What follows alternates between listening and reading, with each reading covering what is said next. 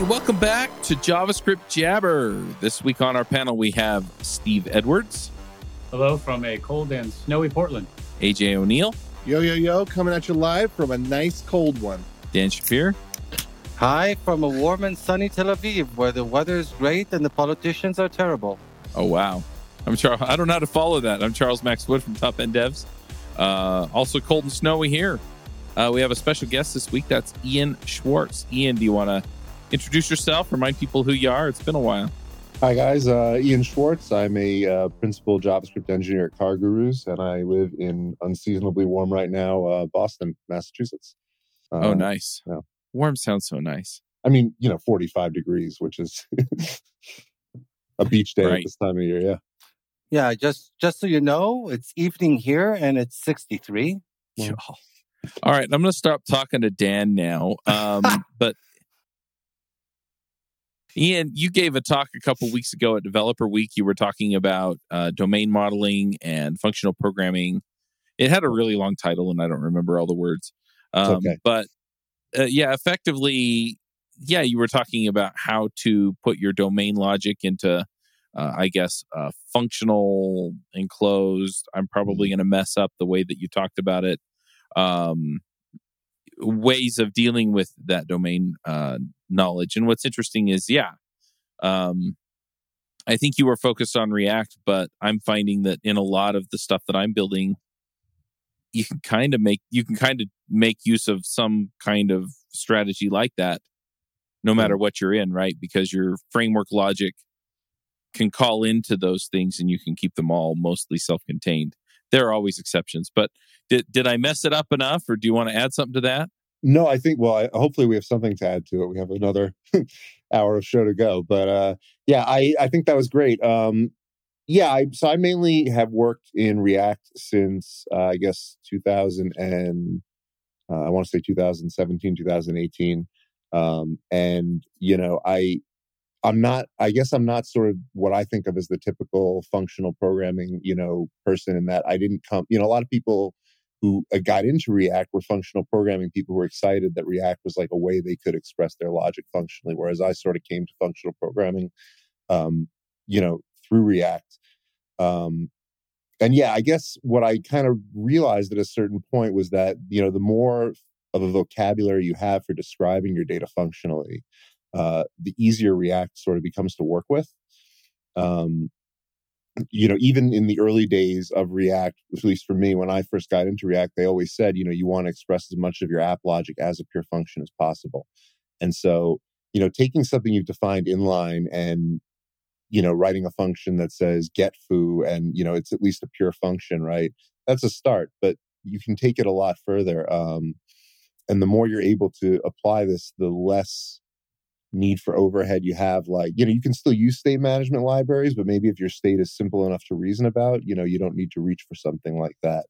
And so that's something that in my role as an educator and as I train a lot of people and work with more junior developers that haven't worked with React. And it's something that I've found really pays off in turn, exponentially as you're learning the framework. And I agree with you. It applies Vue, Solid, any of them can benefit from some portion of this. It definitely applies to essentially any framework on the one hand. On the other hand, it's also true, I think, that React kind of encourages this approach because of the, let's call it, functional foundations of React itself. The fact that React wants to construct or kind of promotes the model of UI construction, which revolves around the composition of functions. Or Right. Functions are components, you compose components, therefore you compose functions. And ideally, functions are as pure as possible, with props or state coming in and UI coming out. Right. So Well, I and guess actually, this kind of approach works well both ways. To build on that, I actually think that we lost something a little bit when we lost the class-based component syntax. In that, Interesting. Well, what we lost was that when I first learned React, we had class components that were stateful and effectful, right? And then you had pure functional components that were very easy to write but couldn't do much. And having those two syntaxes and having the pure functional version be so much easier to write than the class-based version kind of steered at least the code I was writing towards being mostly pure functional components.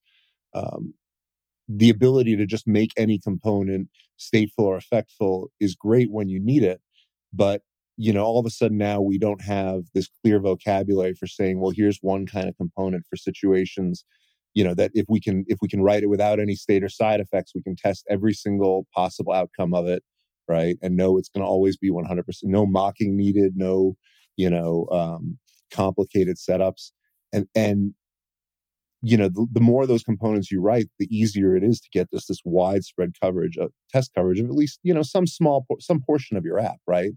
When everything is stateful and everything is effectful, it can be much more difficult to have that level of certainty about your code. For sure. Although it is worth pointing out that at least one of the main motivations that React moved from using class-based components for stateful components to using hooks instead is the fact that you can so easily move between stateful and stateless components. You want to make your stateless component stateful, just use state. You want to make it stateless again, just remove the use state. So Right. in that, no, I don't that love was the like class one of the main components, motivations. Yeah, I don't love the class components, but again, I just think that, mentally, when you're working with people so anybody who has worked with somebody who has been really into functional programming has seen a section of the code base that nobody can read and nobody knows what to do with, right? And, you can go down... not me. Yeah. I've never seen that. Right, exactly. So you can go down that road. I think the most important thing, right, is to make sure that, I work at enterprise companies. Other people are reading my code besides me. I'm reading other people's code. So the most important thing is that code accessible, right? It can't just be that we want to have it be functional, but it has to be accessible and usable. And so I think it's great to be able to make a component, stateful just with dropping in a line of code. But at the same time, the need for those two kinds of components, I don't know, to me, having the easier one be, it sort of forces you into doing it that way. Sorry, I totally agree. I mean, yeah, for sure. I mean, if nothing else, the minute you put a use state or use effect into a component in React, you made it exponentially more difficult to test, for example. So yeah, for sure. Now, then the key though, right? So if we're talking about writing code that's functional, that people who are not experts in functional code are able to use, right? Then the key in my mind, at least, is to model that code on, really the only two data types that people use in JavaScript, which are arrays and promises. Okay. The reason we throw a lot of React developers, if you can throw state into an array, all of a sudden it becomes very easy to reason about. Because when you need to transform that state into something, you have map on the array, you have reduce on the array, you have filter.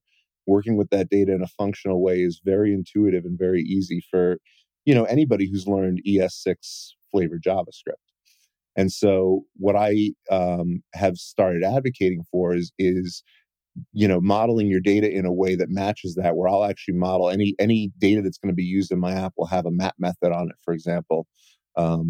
So that, and defining that custom map method to allow me to write, data transformations just as easily as I would if that was an array. Remind me, what's the official functional term for something that is mappable in this way? Well, okay, so technically, there's sort of two terms I'll introduce. Okay, the first one is called functor. Functor is anything that has a map method, basically. And the second one, which is sort of a dirty word, is monad. And it's very They're simple. both dirty words, in my opinion. They're not though. They're only hard to explain because most of the explanations that people have of them come from a category theory background, which is very hard to understand. But if you use promises in JavaScript and you use arrays, then you understand how monads work already, basically. So a monad, okay, is essentially a data structure. It's not necessarily a container, but you can think of it as having some sort of inner thing that it's holding. Okay. In the So case of an array, like an array is a container and like an object is a container, or well, not literally a container, but an array. When we think about an array, we know that an array has within it, a sequentially numbered list of things, right? That's what it represents. We also know that a function has a scope inside of it, so it's a container of a sort. Sure. Does that fit in with this broad definition? Yeah. Monads are functions for sure. Absolutely. Monads have functions, and that's exactly right. Are functions or have functions? They are functions. They are functions and they have functions. And they have functions. Yeah. Okay. Welcome to functional programming, AJ. I don't know if I feel welcome yet. Continue. So, promises are right. When you create a promise is a function. Anyway, so the point is it's a data type, okay, that has at its core something that it's holding within it, conceptually, not necessarily literally. In the case of an array, it's in a sequential list of things. In the case of a promise, it's an asynchronous task that is either in a completed or yet to be completed or errored state of some kind. Okay. And rather than examining, with an array, you can directly use indexes to just grab things from that array. But, in a pure functional language, you probably wouldn't do that very much. Instead, you would prefer to use, the map reduce for each methods. Those methods that take those callback functions like map, right?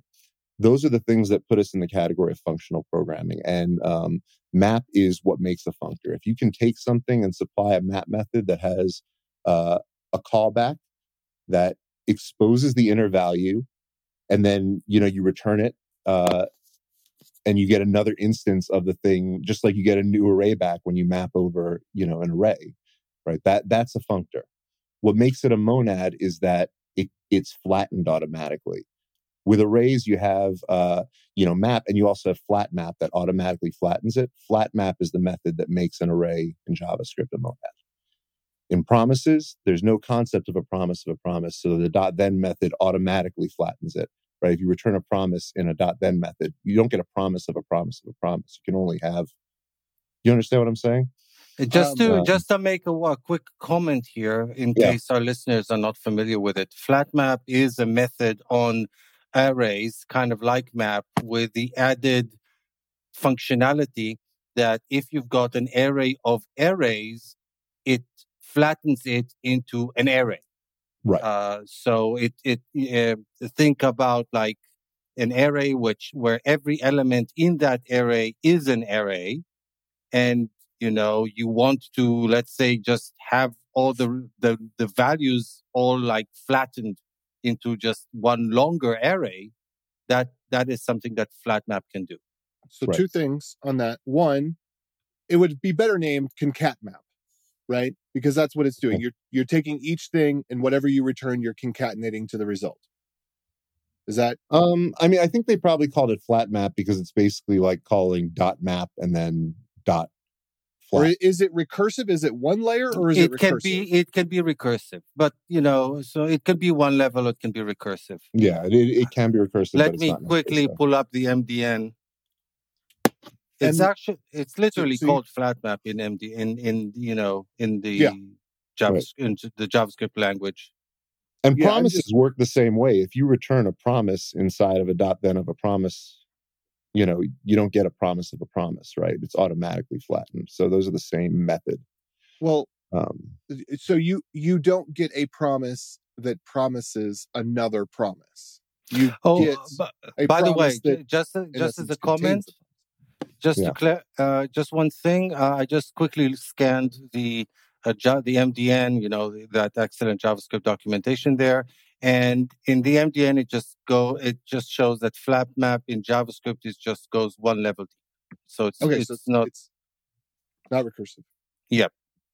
So to finish the thought, so with the monad version, does it require it to be recursive, and could it handle an array that there's one element's not nested, another element has a nested array, another element has a nested array that has a nested array? So do the layers have to be at the same level, or can they be at different levels? And does it have to be recursive? I'm going to say it doesn't have to be recursive like that, but I'm not sure. I've got a little twisted up here. So no, I don't think that it has to. You're saying, does it have to fully flatten it every time, or can you still have some sort of nested arrays? I believe that you can. Yeah. I'm just trying to understand the nature of, you're saying that map is not an array with a map is not, no, a map is not a functor, but flat map is a functor. Well, no, neither one is a functor, right? When a data type implements that method that's called map, or in functional programming terms, more often called bind, right?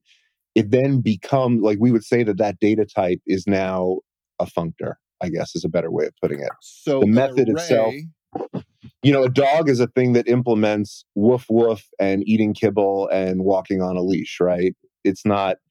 And so anything that can do those things, we would now say is a dog, right? And maybe that's kind of a broad definition of dog. But but to clarify over something that AJ said. So defining map or bind, as you said, is enough to specify you as being a functor.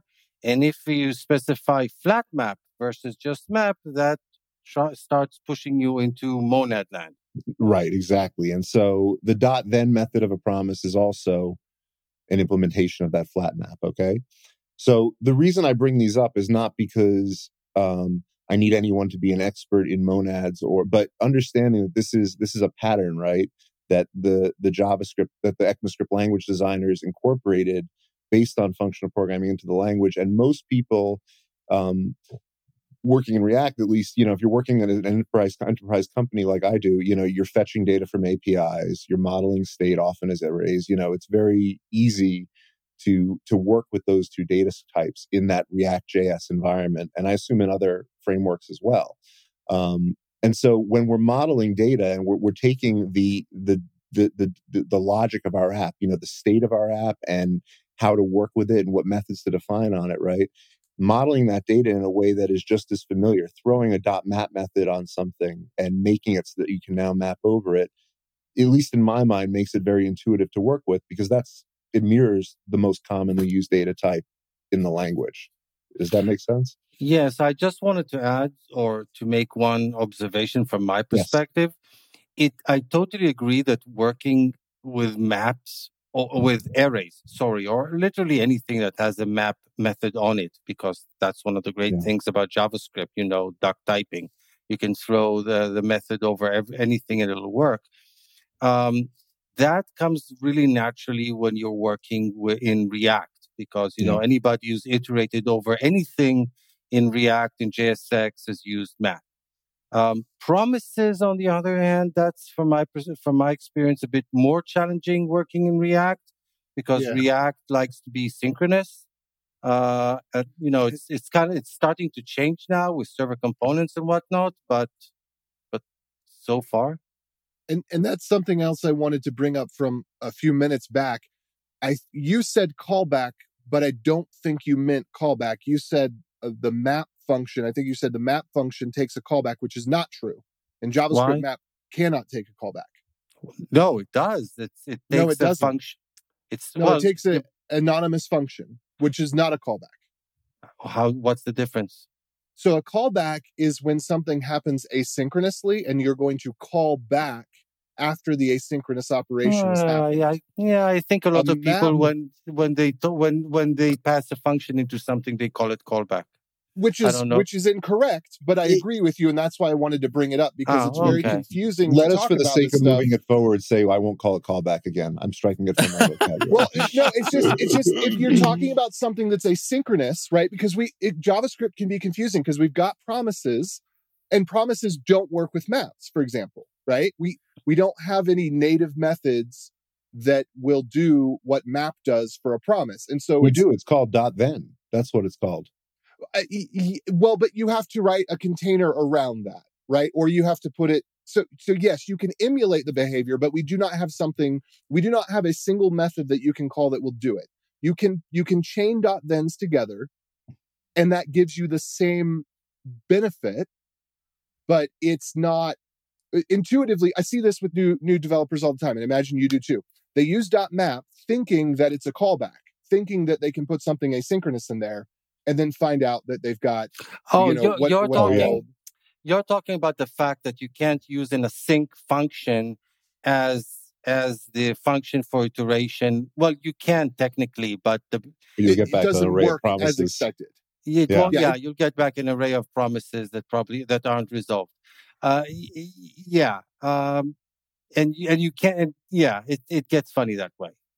But these are the complexity of mixing these two data types. I think is sort of a secondary thing to the fact that they both present a language that you don't have to check with a promise whether or not it's been resolved, right? You can write your promise code and your .thens, and all that's kind of extracted away from you. And the same with an array. One of the reasons that for each is so much better than writing like than direct access, right? Is that it works just as well if it's empty. Well, I mean, then a map bracket, and filter. Bracket access is what I'm talking about, right? That iterating using those functional methods works so well is that it works just as well whether the array has anything in it or not, right? You don't have to make those checks in your code. If the array has any members to it, then do something to it. So one of the things that I've done is I've worked on this Node.js module that I call State, SCHTATE, which is a weird name, but I name all my projects SCH, just how I do it. And basically, this came from the idea, well, if I wanted to write a data type that does that same thing, right? I want to not have to check.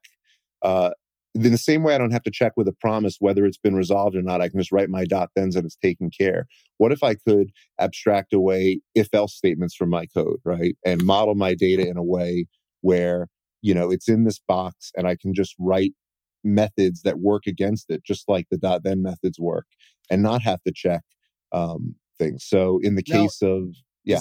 Is that the maybe monad? Because I've heard this talked about before, and this is interesting. You can compose. Have you heard about call bags? Call bags? Call bags. Yeah. No.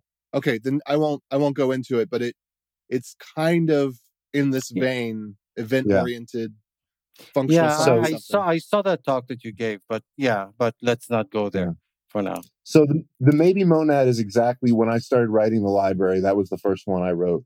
And the maybe monad, I had played with Rust a little bit in the past, and Rust has, they call it an option type, which is essentially also a maybe monad.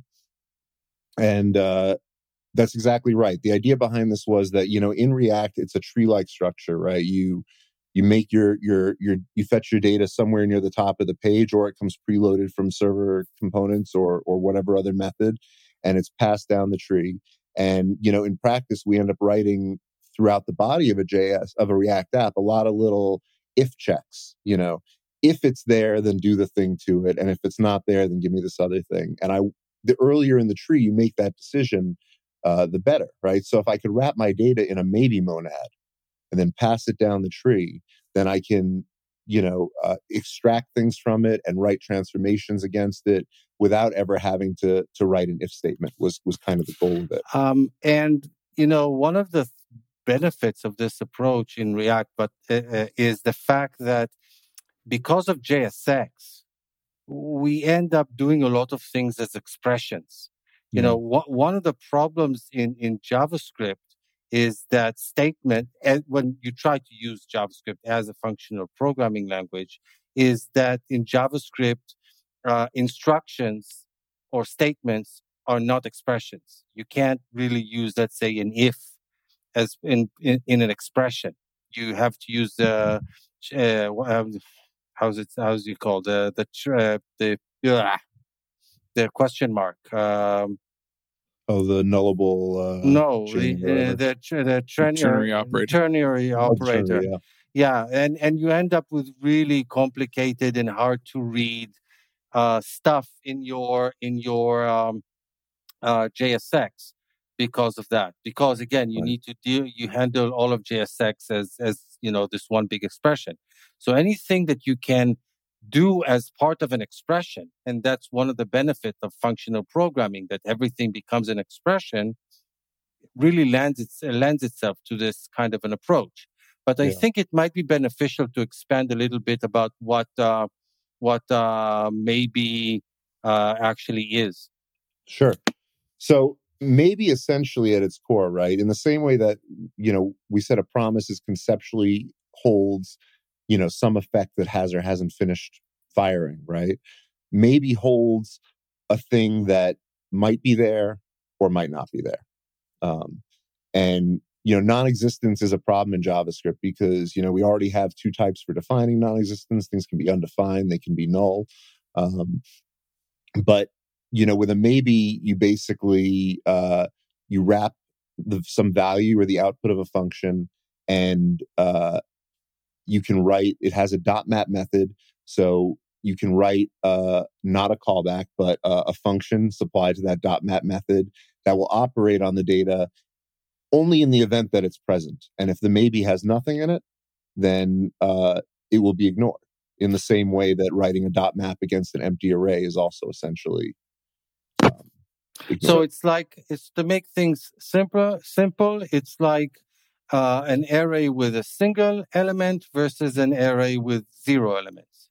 So having the value means that you're like an array with a single element, and having no value means that you're like an array with 0 elements. Right. And being able to write methods that can either map over it if it's something, or can fire if there's nothing there. I have methods for that as well. Mirrors the way we can write .then and .catch with promises, for example, where we know that the promise is just going to call which side of the code it has to call at the time that it needs to be called. So this allows you to not make a decision about what to do with this data, whether it's there or not, as you pass it down the tree. And then eventually you get to a point where you do have to make that decision. Eventually you get to a point where you need to either return one piece of UI if something is there, and something else if there's nothing there, right? And in functional programming languages, they would do this using a feature called pattern matching, which doesn't exist in JavaScript. If you look at like Rust, you basically write code that says, if the case is something, return this. If the case is nothing, return this. And so I've written a method that, I wrote a method that kind of hacks at pattern matching using JavaScript syntax, and lets you, from that point, you're no longer in maybe land, right? When you need to know, okay, well, if there is a user, I want to show this. And if there isn't a user, I want to show the login page, right? That's where you're making that decision. So after writing the maybe, I sort of realized that there were other data types that I could apply this to. And so I wrote a few other types in the library. The first thing I wrote was a type called state, which is a simpler version of the maybe, in that it just holds a thing, right? It doesn't hold a thing that could be not there, just has a thing in it, offers .map and some other easy methods for working with the data in that thing. And then I wrote either, which is another one that comes from Rust. Either is a data container that has a left side and a right side. So this is either a string on the left or a number on the right. And the either type offers .left and .right methods for mapping over either side. And then I went and I rewrote maybe, because I realized that maybe is essentially an either of something or nothing. So I rewrote it to use either under the hood. And, it's one of these things that as I'm talking about it, I know it sounds complex, but, the idea is that a lot of the confusing parts about modeling code, modeling data are abstracted away. So there is some complexity, but it's not complex to use, right? My phone is a complex machine, but ideally, it shouldn't be hard for me to interact with it. And so, when modeling data on an app, especially, it's going to be used by a lot of other developers, especially more junior developers. The most important thing is them being able to take that data and log it to the console or debug it and poke at it, and have well-defined methods for working with it, and have it be straightforward. So a lot of care and thought has gone into the design of the API, I guess. And like I said before, I think that using these functional constructs in the context of React is really powerful, because the fact that, like I said, with JSX, you want to have as much as possible of the logic as part of the JSX expression itself, and not in various ifs and whatnots that you use to construct like portions of JSX and then kind of put them together, and then you really end up in a mess. Right. So and sorry, yeah, please. No, and being also able to pass these functional constructs as params from a parent component into its child components is also, as part of the props, is also doable and really powerful. Now the other side of it too, and the thing that I emphasize a lot when I talk to people is when I talk about this is testing, because I really believe in having well-tested user interfaces, and I have in my mind sort of a hierarchy of where in the code things can be versus how hard they are to test.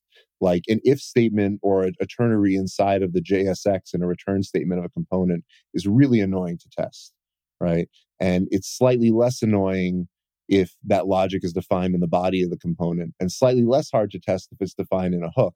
But if you can define it as a pure function in some way, then it becomes very easy to test, because pure functions can be called, I love React testing library, but, setting up a component with React testing library often involves boilerplate. If you can test a piece of functionality without having to have that boilerplate, the tests will run faster and be less difficult to read and write.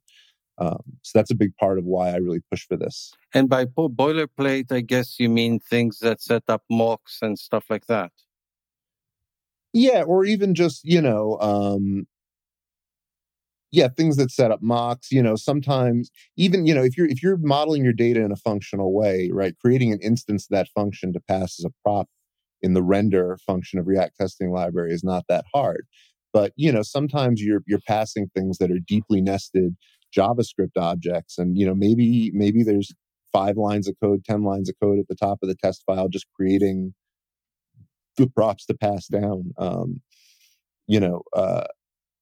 And often it involves mocking APIs. Often it involves having your router for your test set. I don't know. I mean, there's a difference between testing a whole component to test this line of code versus just being able to test this line of code itself in some way. So at the end of the day, when you implement some functionality in React, what you're saying is that you house all your state in these functional constructs. Is that what you're saying effectively? In something resembling them, right? Like the state library is not, like, I'm not using that in production at work by any means, but it's meant to represent kind of the way that I think about code, and I use it as an educational tool more than anything else right now, because you can implement a .map method on anything, on any data type that you build, right? You don't have to use mine. You can, it's a couple lines of code to create .map, and once you know how to do it, doing it again and again is very easy. But having this mental model in place, I always write code, and it may be overkill for some applications, don't get me wrong. There's plenty of apps that are not data driven, but when you're working with deeply nested data, there's this, one of the other things that I teach people about when I do this is a concept called lenses, which is another functional programming term. And this is, to me, is really cool, because in object-oriented programming, right, you have, your model, and it has getter and setter methods for mutating the value of it, right? But lenses are a functional approach to the same thing. So your setter methods will always return a new instance of the thing that you're working with, right? And so a lot of the data types I build will have .map, and then .map will be used within these functional setter methods, so that when a more junior person, or even just somebody who hasn't worked with this piece of the code base before, looks at it, they have a very clear place to look to see all the different types of transformations we're doing on the data throughout the app, right? Because we're specifying them in one place, and a very clear place to add more logic that goes with that. And they can copy, and you can see how it's been tested in the past. It's all about making it easy for that next person to jump on board. Which, I admit that talking about it doesn't always sound that easy, but So here's the question. Obviously, JavaScript is not a pure functional language. Currently, it doesn't have, let's say, for example, immutable data structures. It might gain some if and when the records and tuples proposal becomes officially part of JavaScript or ECMAScript, but currently it doesn't. So effectively, you're simulating an immutable data structure on top of data structures that aren't intrinsically or inherently immutable. And that creates a certain amount of overhead, both practical and conceptual. How do you deal with that? Well, first of all, TypeScript makes it much easier, because with TypeScript, we can, very easily. First of all, you can't really. You're right. We don't have immutable data structures, but with TypeScript, we can, kind of get the TypeScript compiler to tell us that it's immutable. And the other thing, I guess, and the other thing with TypeScript is return types on functions. All those setter lens methods, right, should all be returning a new instance of the thing you're working with. And so in the code review process, it should be very easy to see if somebody is accidentally mutating the data by the fact that their method will now be returning void versus returning a new instance. You're right in that, there's like with a monad in Haskell, for example, you can't directly examine the inner value. You can only get at it through using the bind function. And in JavaScript, you're right, you can directly inspect it. But in some cases, that's a plus too, because it means that, when you're looking at it in your browser console, it's probably more transparent for debugging purposes than it would. You know what I'm saying? Like, you still write the code that way, but you do have access to more data than you probably should. Which with if it's in a power comes great responsibility. Look, it's the Wild West in JavaScript, right? At the end of the day, you can do what you want. TypeScript for me has really been. I did not like TypeScript at first. I have come around on it, and in part, it's due to leaning into functional programming because they play so very well together. I think if I can digress a little bit, I think that's really a key aspect of why TypeScript was really disliked by many, including myself initially, and has now grown on so many of us, including me to a great extent. And the reason is that initially when TypeScript came out, it was positioned given its C# influences, it's not surprising, but it was really positioned as this kind of statically typed, object-oriented layer on top of JavaScript. Classes and interfaces and extends and stuff like that. And a lot of us were looking at it and thinking this is like a poor man's Java, and we didn't like Java, so we're using JavaScript, and now they're trying to stick Java or C# down our throat using TypeScript. And I think that TypeScript, due to frameworks or libraries like React and the way that JavaScript developers prefer to use it, has really evolved a lot to have a more functional approach itself. I'm seeing a lot of people use TypeScript without ever using classes or even interfaces. They're just using types and functions and, generics and stuff like that. And that makes for a really powerful utility in this context, like you just said. That said, I love JavaScript classes. I know I'm in the minority. I think they actually play really well with functional programming, as long as I said, all your setter methods return a new instance. But to me, there's something very intuitive about, and maybe it's because I kind of started with Ruby and then came to JavaScript. I'm not sure. There's something about, the fact that the type of the thing is the same as the class name is the type, and being able to introspect things that way, that for me at least just makes a lot of sense. Although I don't think they aren't really classes. They are just a JavaScript class is just a function with closures on it. So And a that's prototype. the preference. Sure. But yeah, that's true.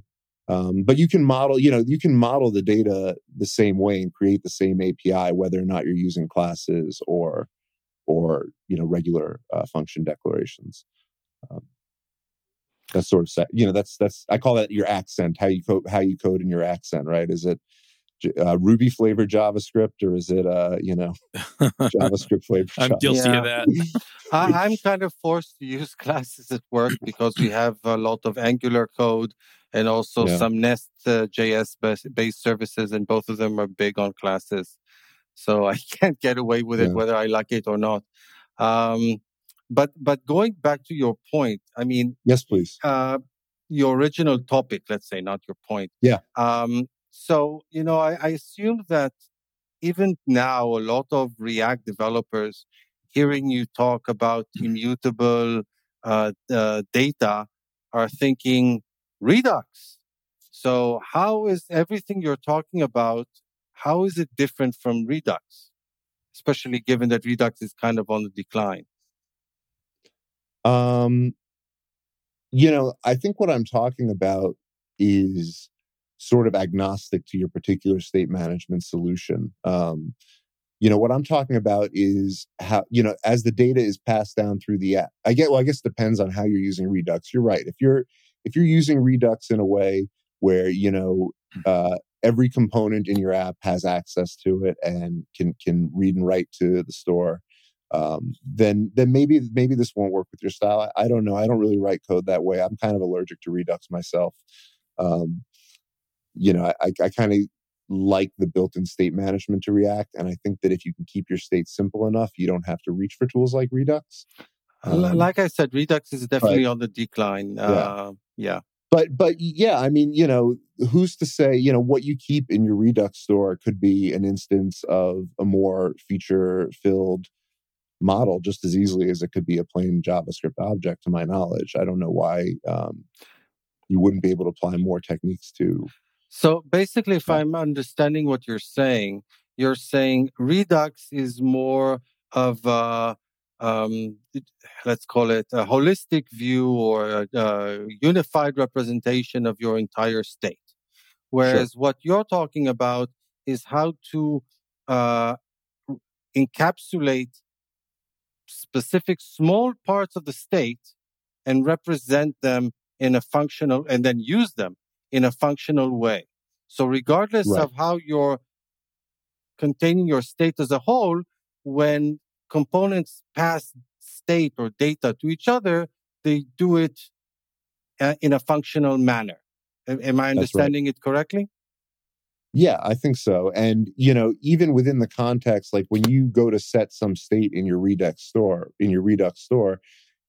at some point you have to describe those changes that you're making to the state, whether it's within your reducer or, wherever else that code lives. You're making a change to that data in some way. And yeah, the simpler it is to describe that change, and the more easy it is to look at the various pieces of logic that make up that change, the easier your life is going to be. Sometimes when you set data, again, I don't really work with Redux very much. I try to keep it out of my projects, but it's not hard to see, deeply nested spreads, an object with a spread, and then another object with a spread, and then another object with a spread. I want to be able to describe things using methods that, lenses that the method names make sense. And I know just from the method what product I'm setting, what property I'm setting.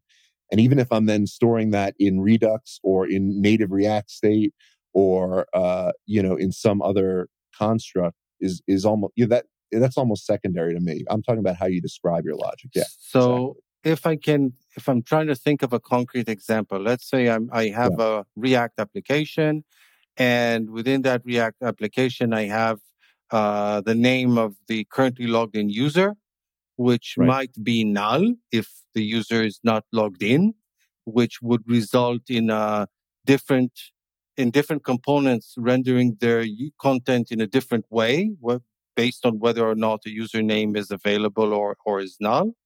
Instead of passing a string around and then doing a lot of existence checks all over the place, I would wrap that value as a maybe, and then pass it that way around.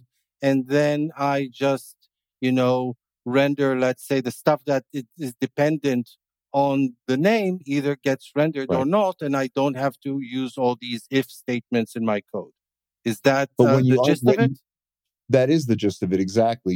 If you were just storing it as a string or null, and then you write in the component, you'd probably write something like, you'd have your angle brackets in your JSX, and you'd write, you'd put name in it. And if that name was null and you don't handle the null case, then React, I guess, won't show anything, right? But the advantage of using a maybe is that when you go to eventually unwrap the value and get that value out to put it in your React, you're going to have to handle both cases. You can't,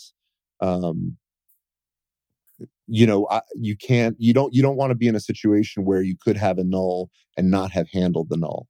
And so in languages that are pure functional, like Elm or like Haskell, or even with Rust, when you go to unwrap that, you're forced to handle both cases. And so with my maybes and with most implementations of maybe, it's that way as well.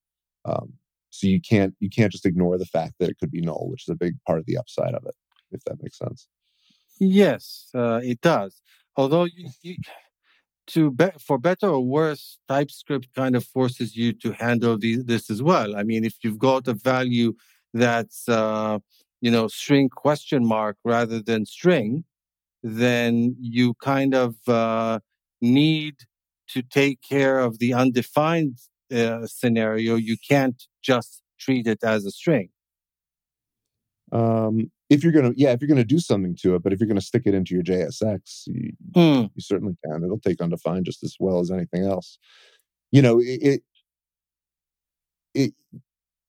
UI development. One of the hard things about UI development is accounting for all the different states that are available, and so the more prescriptive you can be, I think in the domain modeling, the less mental, just like with any other tool, with using TypeScript at all, with using linters, with using, any tool that takes the power off of your brain and puts it into the code, and that's kind of what I'm advocating for. I'm totally with you that if the type system can force me to account for all the different scenarios, that's a big advantage. I mean, when TypeScript kind of goes part of the way.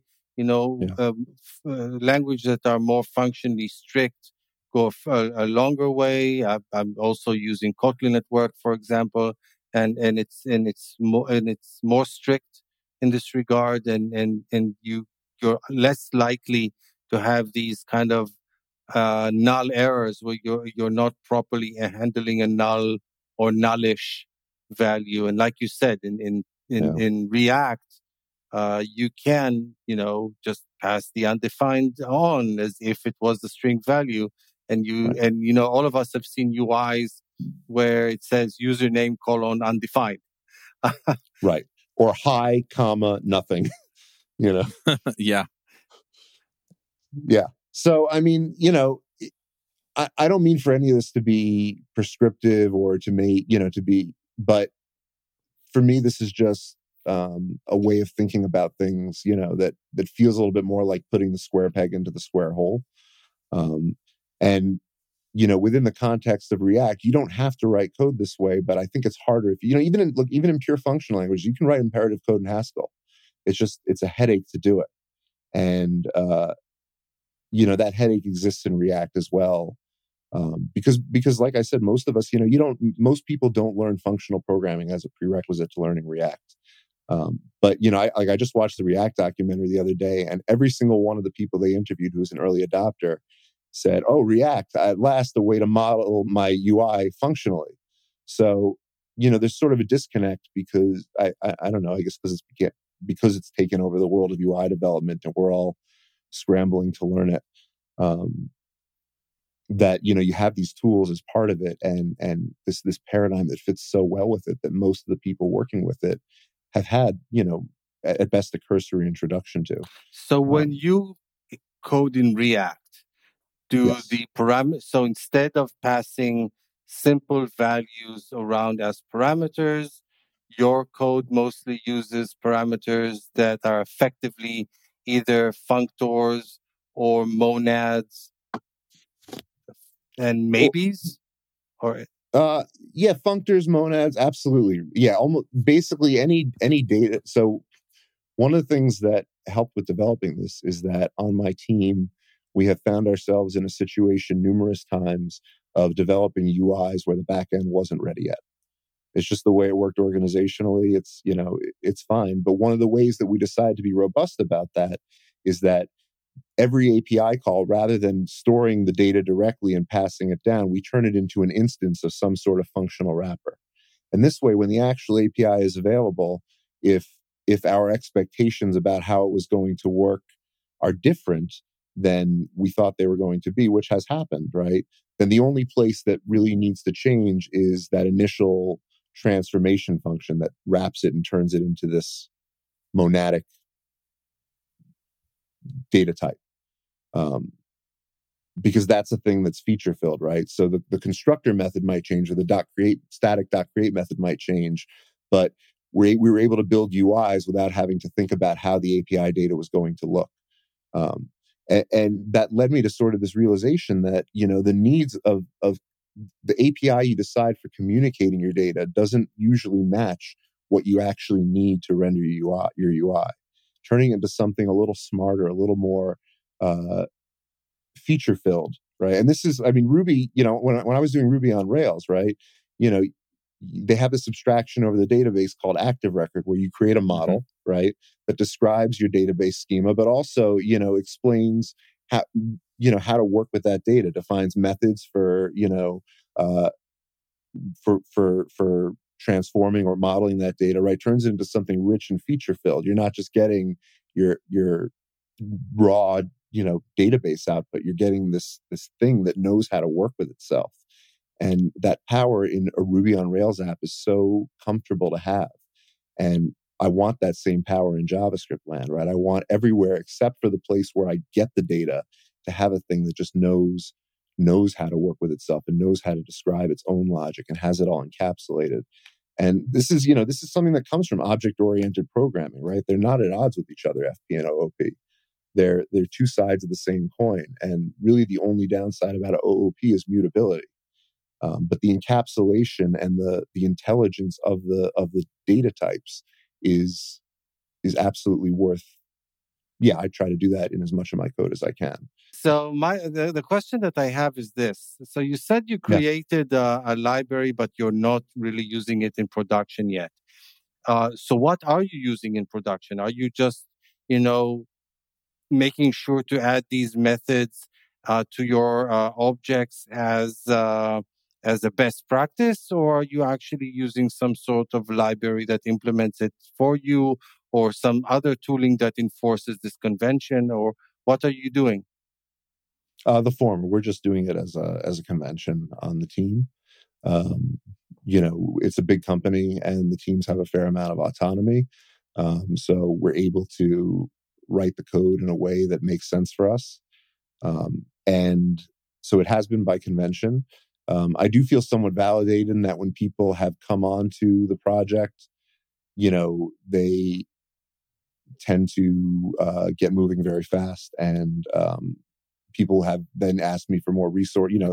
We are then interested in more resource about functional programming because they found in debugging something that they knew exactly where to look and exactly where to make the change. So yeah, it's just by convention at the moment. I would love to use Stott at work, but I I don't really think it's there yet. There's a couple of features that I would need to hammer out before I would put it on something I was being paid to work on. I've used it on a bunch of, little personal projects and experimented with it. And the test coverage on it is close to 100%. So, the tests are also a place where I did a lot of TDD on it and got a chance to really get a feel for the API of it at the time. But yeah, as I said, it's mostly a learning tool. I show it to people with the intention of having them. There's an example I saw in somebody else's talk, and I wish I could remember whose it was. But they were talking about how functional programmers think, and you can have an array of things, and you can write a for loop to log each item of the array, right? Or you can write a function that takes an array and then encapsulate the for loop in that.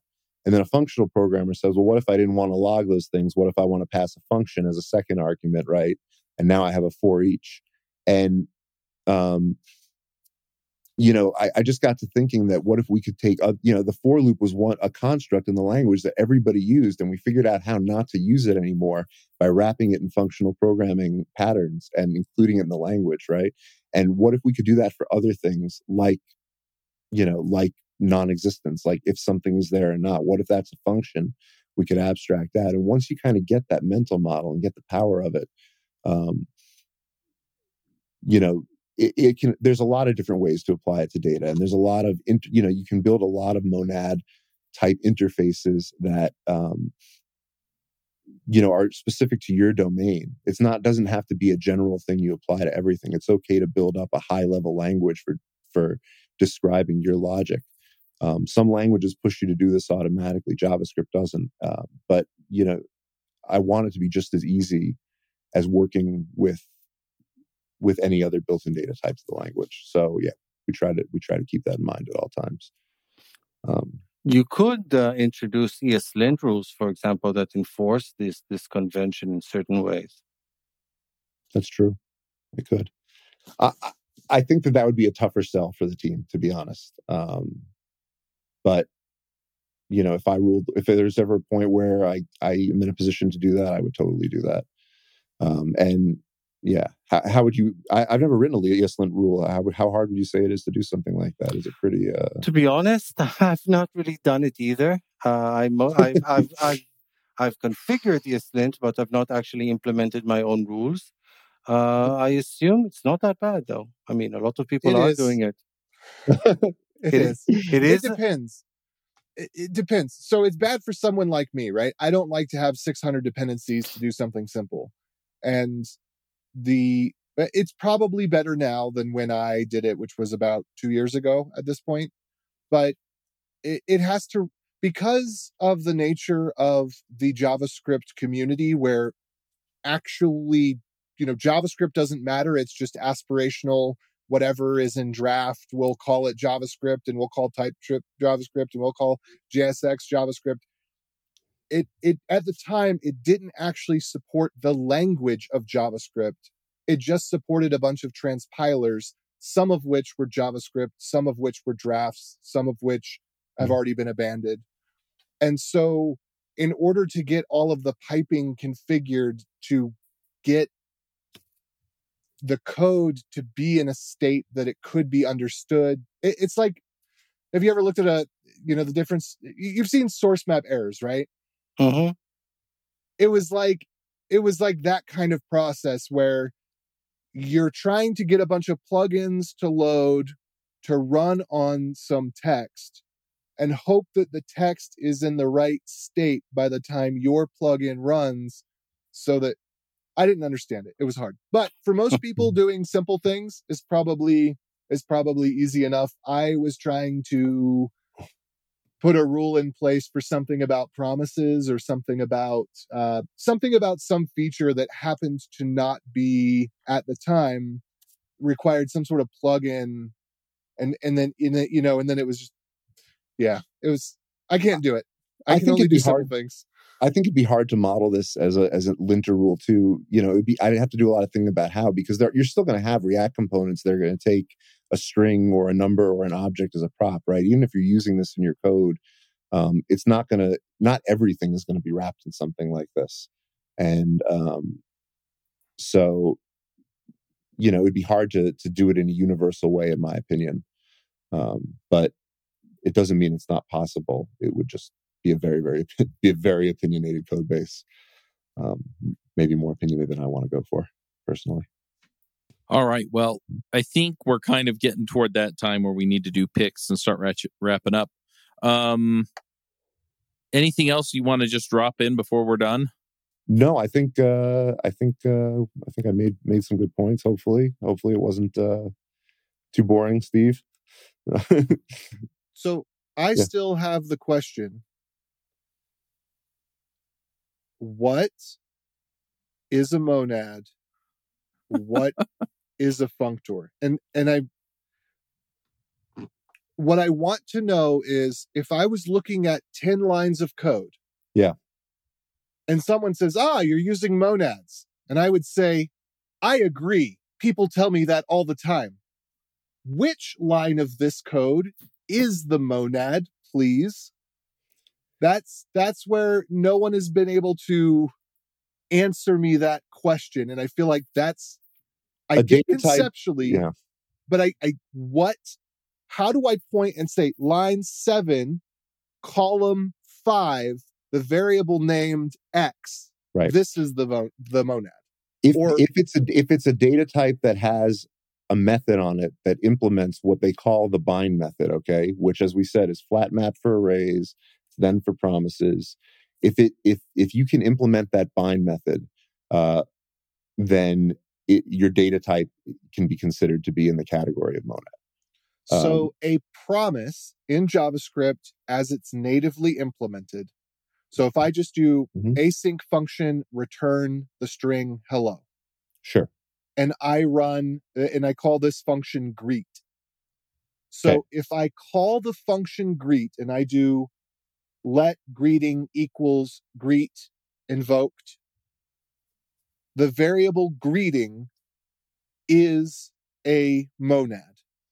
No, the greet function, I think, would be the monad. I think the greet function, the function that is being assigned to that variable. Yeah, the function is the monad. So the async. So every async function is a monad because it returns an object that implements the .then. Yeah. The interface that will have a .then, and .then itself is not what a monad is, but the concept of binding is what makes a container, an object, a thing that has a function that can do a binding. Yeah. And the binding must accept a function, whether it's synchronous or asynchronous. That exposes the inner value of that data type in some way and lets you operate on it, and then returning a new instance of the thing. Okay, so right, .then, you're always going to get a promise out of a .then. You're never going to get anything but a promise out of a .then. Okay, so you have a type guarantee that it's of the same type, so you're not transforming the type. But with a map, you often are transforming the type. So well, you're always getting an array, though. I mean, you're right. You're getting a different array of a different thing. Okay, so the container type is the same type, or at least the same interface. It doesn't necessarily have to be the same strict type, but it has to expose the same interface. Brace yourself for angry emails from functional programming nerds to say how wrong I am. I know you want to get on to we are definitely at time. What I propose is that we come back and we just dive into what functional programming is and what a lot of these ideas are.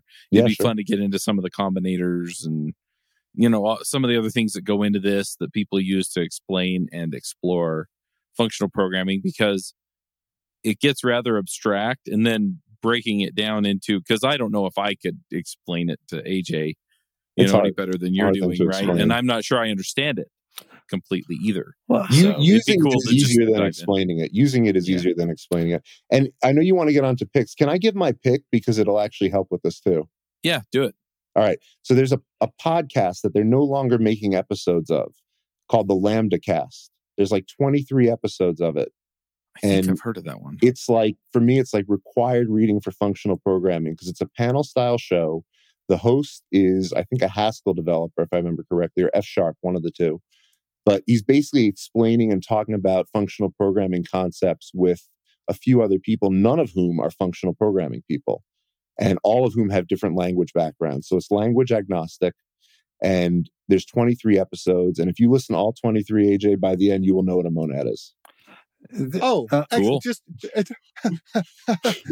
Sam's 24-hour guide to monads. Well, Put it on 1.75x and you'll be good to go. If you're looking There you for go. Now it's a 12 hours to knowing monads. If you're looking for an interesting alternative, there's also on Egghead.io, they have Professor Frisbee introduces composable functional JavaScript, which I recall is pretty out there, pretty amusing, and highly instructive. Awesome. All right. Well, I'm going to push us into picks. Actually, self-promo. Is it? You just raise your hand if you want to just put some out there you're working on that people should know about. We'll do it this way. All I'll raise my hand and just say that after a very long hiatus, I contributed something to open source. I've dabbled here and there, but I've never been, unfortunately, a huge open source contributor. But I just had an interesting opportunity. So we're using Prometheus at work. I don't know if you're familiar with it. It's a kind of a mechanism for collecting performance-related information and then being able to graph it out using tools like Grafana. And there's a connector for a variety of programming languages and environments. And I looked at the existing JavaScript implementation, which is called, unsurprisingly, Prom Client. And I made it much more efficient. So, and then I gave them that little bit of code, and they accepted it. So here's my contribution to open source after a long while. The funny thing is, I actually have an additional contribution that I'm thinking of handing to them, which is much more complicated. It's half a rewrite of everything they've done. I just wanted to see that they accepted the small one before I try to foist the huge one on them. I'm like here's a PR. I'm only changing all your code. Anyway, so that's something I've been doing. All right. Well, I am working on actually launching a few of these premium video series. One's going to be on careers. I'm putting one together on Ruby and one on Rails. One's going to be on dev tools, and then I'm working on one related to JavaScript. And there is the off chance that I might actually transition to front-end development for a full-time gig instead of doing Rails on the back end, Welcome which to I've the done dark for side. like 16 years. And so if that becomes a thing, then it's probably going to be focused on React, since that looks like the direction things are going to go. But anyway, just putting that out there. So keep an eye out for that, because it might turn into a React series instead of a JavaScript series. All right, let's do picks. Steve, do you have some picks? Yes, considering how much I contributed to this episode, I actually do have some picks.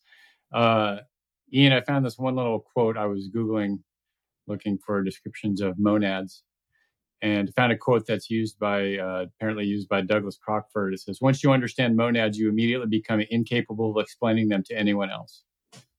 Yeah, I love Douglas. it's just a mono in the category of endofunctors. What's the big deal? And that's my other non-joke pick of the week. To the high point of all, my podcast episode, my dad jokes of the week. Some of my favorite jokes have to do with grammar and the importance of them, such as the importance of a comma when you say "let's eat grandpa" versus "let's eat grandpa." Another variety of this one is a colon can completely change the meaning of a sentence. For example, Jane ate her friend's sandwich versus Jane ate her friend's colon. Right? A little cannibalistic there. I've often also talked about jobs and how I've got fired from them. In this case, I didn't get fired. It was just an interesting job because it was making plastic Draculas. There were only 2 of us on the production line, so we had to make every second count. Oh my Count Dracula. Right. Steve, do you know And why then- the bicycle was lying by the side of the road? No, I don't. Because it was too tired. Okay. Now I do remember the one now that you say it. Thank you for contributing, Dan. That's awesome. Finally, if rubber comes from rubber trees and sugar comes from sugar canes, where does chicken come from? Poultries. Okay. Right. Those are my dad jokes of the week. All right. Dan, what are your picks? Okay, let's see. So my pick for this week is the fact that another first for me, contributing to open source wasn't the first, but it was after a long time. But this was actually a real first. I participated in Twitter Space. Actually, I've participated before, but this time I was actually like the speaker on a Twitter Space. I was invited to speak on the JavaScript Jam space.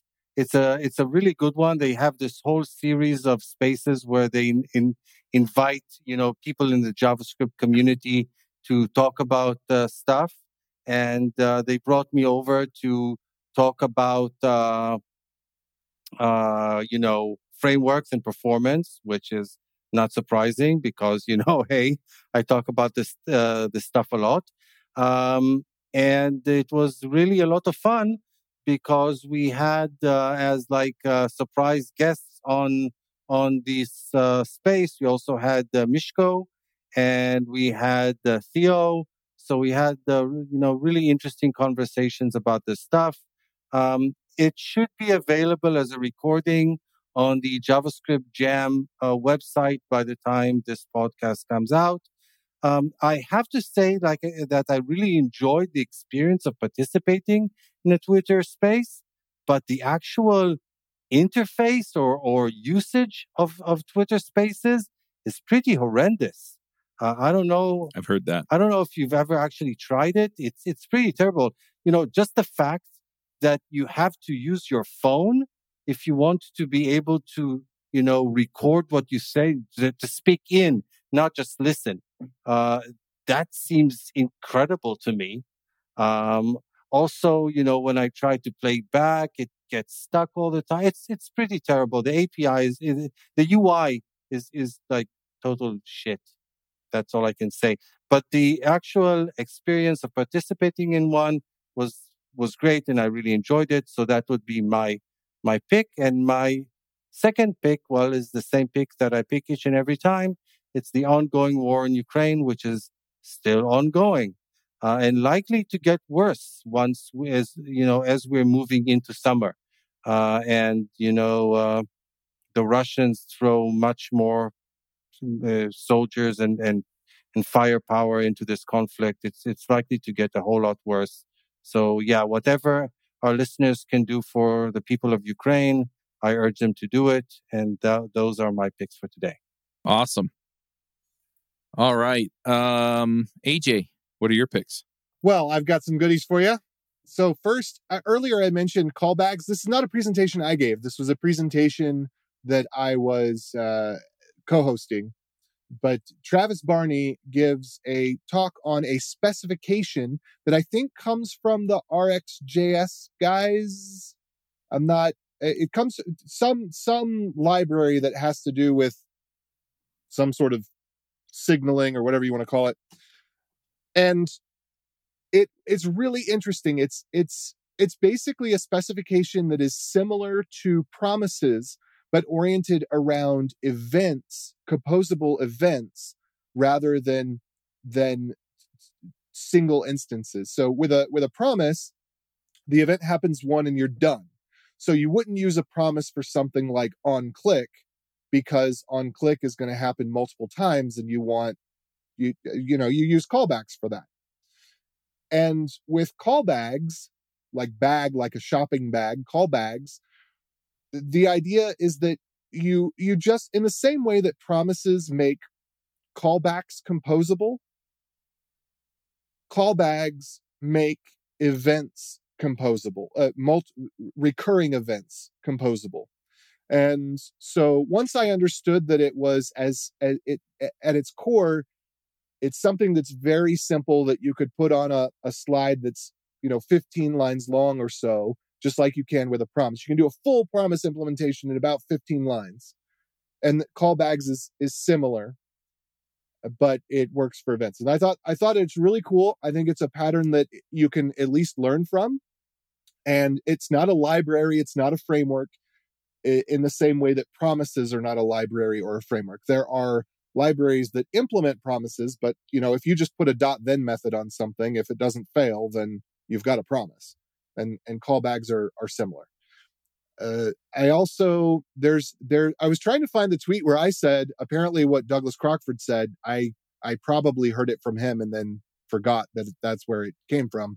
But while I was looking for that, a while ago, last time we talked about monads with somebody, I afterwards had posted a link to or a screenshot of Wikipedia where it says this article is too technical for most readers, and so I just thought it was kind of funny because no one on planet Earth has been able to explain monads in a way that Wikipedia can accept it without a flag.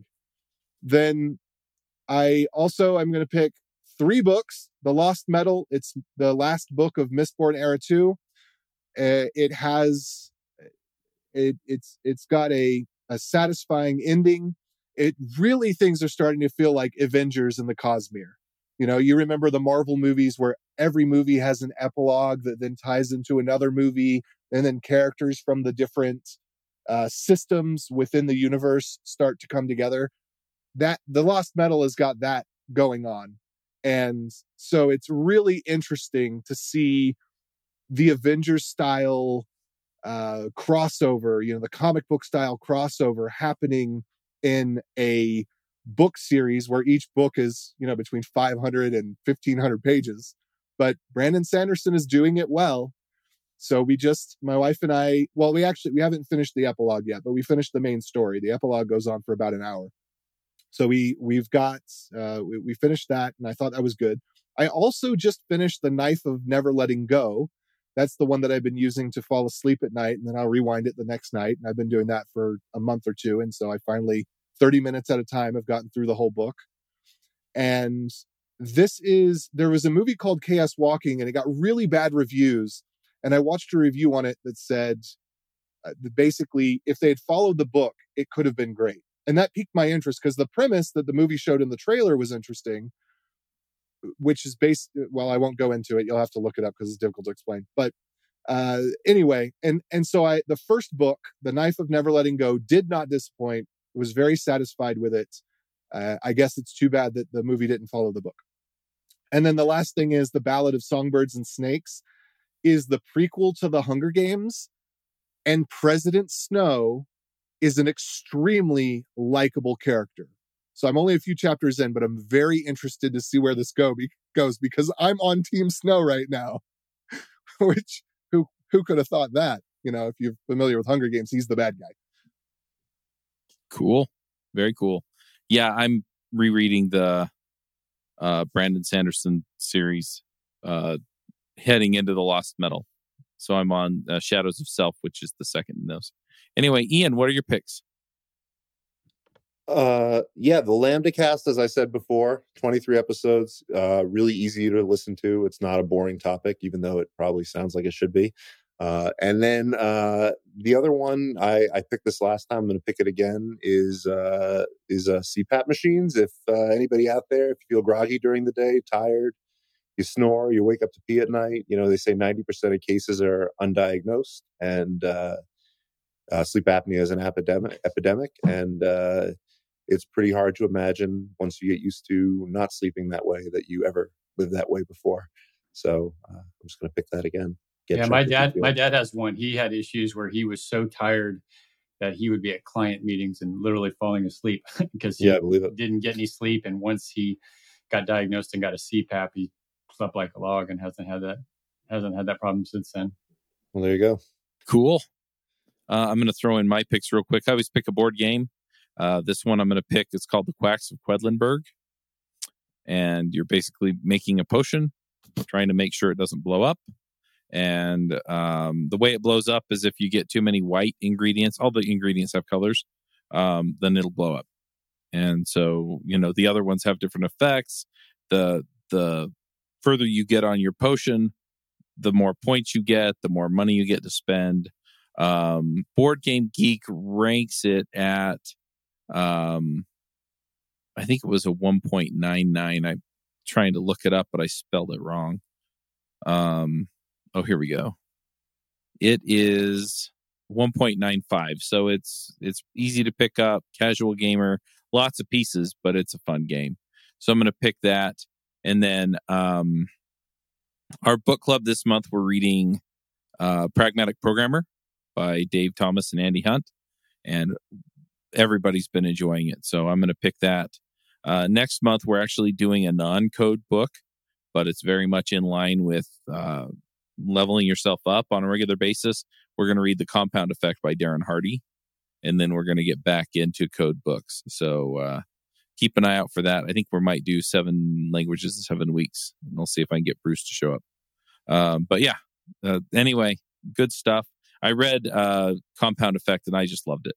And I thought this is a book that everybody needs to read. So we're doing it for the book club. But yeah, I'm going to pick that. And then we're moving all of our calendaring and automation and everything else to a new system called Pipeline Pro. And you can get a lifetime license for not terribly expensive. I did pick up some of the add-ons because it gave me some of the features that I want.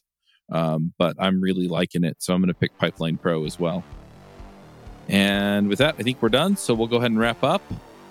And until next time, folks, max out.